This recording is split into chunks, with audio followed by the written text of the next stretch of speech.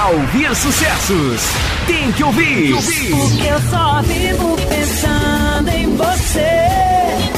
E é sem querer, você não sai da minha cabeça mais. Os lançamentos.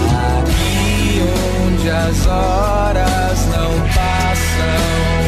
As novidades. Quero alguém para acabar com este vazio que me consome. Pra dar o meu amor, meu sobrenome. Quero alguém pra se casar comigo. Pra ouvir sucessos, você tem que ouvir. Esperança FM.